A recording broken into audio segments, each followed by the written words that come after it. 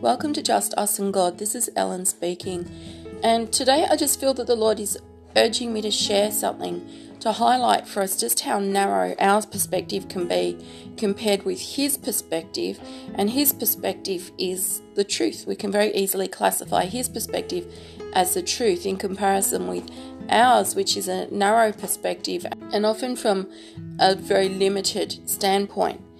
And definitely in comparison with God. So if I was to relate two scriptures to this, I'm sure there are more, but one of them would be His wisdom is high above our wisdom. And so that speaks to me of Him having that eagle eye perspective. He can see everything. He's outside of time and space, whereas our perspective is very limited. It's limited to our experiences, our thought processes, our perspectives, and a physical situation in some ways. And the other scripture would be, we fight not flesh and blood, but powers and principalities. And so how I came to receive this insight from the Lord is my mind was wandering for about half a minute over the details and maybe trying to strategize around a potential threat that hangs over the well-being of one of my offspring. And it really is out of my control. And in the end, I just kind of threw my hands up and said, God, I hand it over to you completely. And there was a peace that came with that. And then the Lord just started to show me, we can be very focused on one particular issue or difficulty or crisis or something in our lives. And God, I feel like He's even laughing about it. He's saying, what you can't see is that you do have an enemy, the prince of the air. You do have an enemy in a spiritual setting, and he is a threat to you at all times.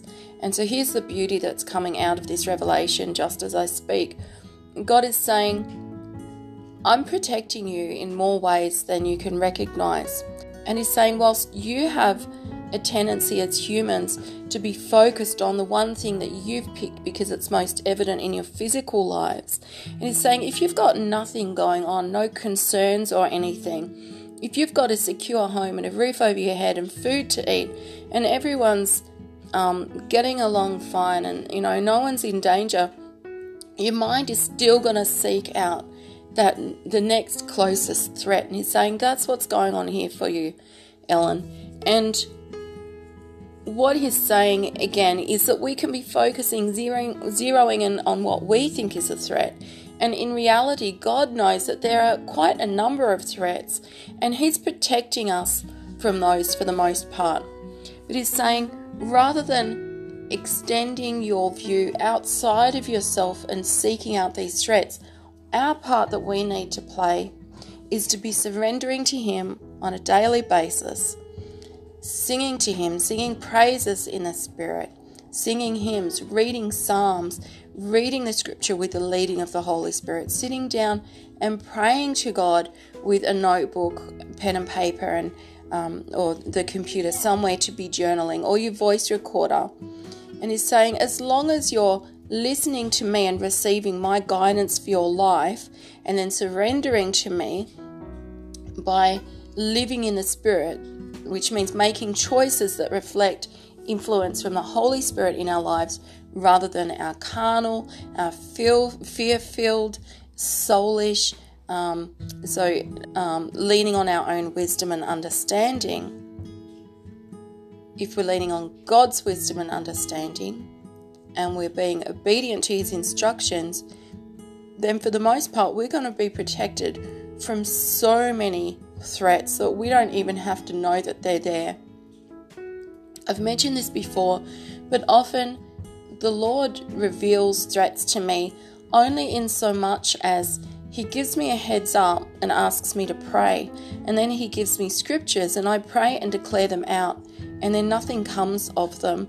And I said to someone recently, my life looks very boring now, whereas before I became Christian, there were crises left, right and centre, and I never had any shortage of gossip and things to talk about and to complain about with the friends that I was hanging around with at the time. I've come to the point now where, because I'm walking in the Spirit for much of the time, and I don't have a perfect walk, But because I've allowed God to call me out of the world, so to speak, I'm only extending myself to those people, those places, those situations, events, divine encounters that God, through His Holy Spirit, has led me to visit or to build a relationship with. I just don't have these crises happening in my life. So when I say that my life is boring, I'm definitely not complaining. What we sometimes don't realize is that when we're walking through these crises one after another, it can be very exhausting and it's very distracting. And just to put it simply, I'd much prefer to be sitting in the comfort of my living room with my children, worshipping God and drinking in that beautiful holy scripture than worrying and wondering about what's going to happen next in whatever crisis that it eventuates.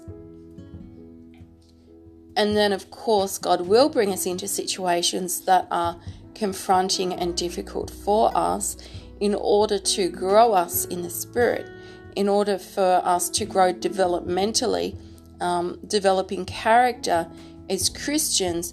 But really the focus of that growth is God and His kingdom and seeking after righteousness.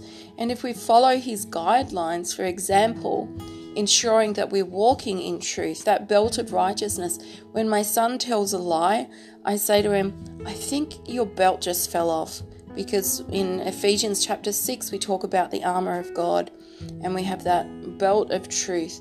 And as long as we're walking out our lives in the way that we know that God ordained us to live our lives, that gives us some protection. There are spiritual principles.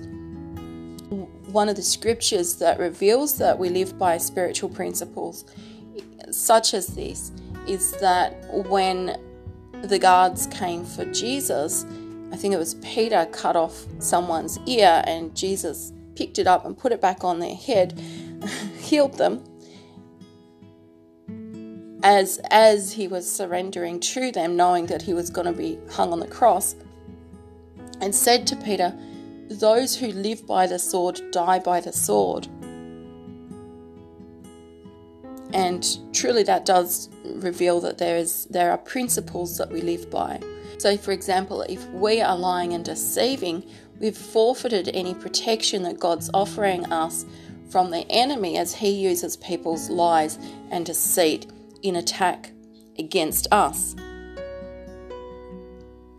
And so I just pray that this encourages someone to let go of trying to control, strategize, anticipate the next crisis that's coming. We can truly just relax, surrender into God and rest in Him and hand it all over to Him. Let Him take care of the details.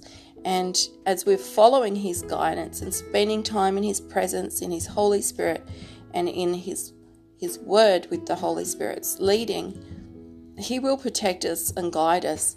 And then when we are led into situations that the Lord has ordained for us, there can be divine appointments that don't feel very pleasant.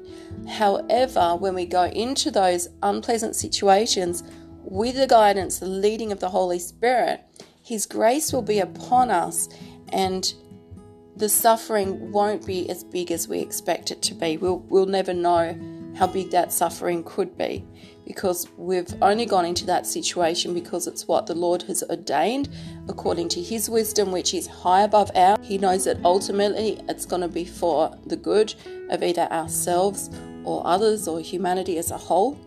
And then as we're in that situation, we trust in Him and we rely entirely on Him. We don't try and fight, but we continue to surrender to Him and receive His guidance and worship Him as, Shadrach, Meshach and Abednego did in the furnace. And He will take care of us. Our role is surrender to Him and trust in Him, and He will take care of the rest. But we need to be not just paying lip service and not just saying, oh yeah, I'll surrender to Him, and then not following through with our actions when the time comes, which I know is one of the most difficult parts. And I'm I often pray to the Lord, help me when that day comes. In the day of difficulties, Lord, help me to surrender to your guidance in your grace and to walk out whatever instructions you give me to walk out, because I know I won't be able to do it without his grace. And just as a final reminder, this is why we need to be surrendering to God and walk in accordance to his instructions for our lives, in his presence, under his grace and mercy for our lives on a day-to-day basis, because it's like exercising a muscle. Something that the Lord told me some months ago was, teach your children to be in the habit of crying out to me for help every time they come across a difficulty, because then when there's a significant problem in their lives, it will be like a reflex action. It will be a habit for them to cry out to me and say, God, help me. And so that's what we do. Any kind of obstacle we come across, any kind of worry, any situation where there's no obvious solution to us, we just ask God, can you please resolve it? Or God, can you reveal something? And he does. And again, this is why my life is beautifully boring, because any of the difficulties I can just hand over to God rather than trying to untangle them myself and get myself more tangled in the process. So again, I pray that this blesses you, and thanks for listening. Have a beautiful day, evening, morning, wherever you might be at the moment. And just a reminder that you're very welcome to contact me. I'll leave a link to the contact page of my website in the description. And if you're feeling prompted by the Holy Spirit, if you've got concerns about anything that I'm sharing, if you just have questions, if you're just wanting a little bit of fellowship with someone else who's hungry for the truth, for whatever reason it is, as long as you're checking in with the Lord and you feel that it's what he wants you to do, please by all means reach out to me through that contact page, and I'll get back to you through email, and then we'll see where we go from there. Bless you.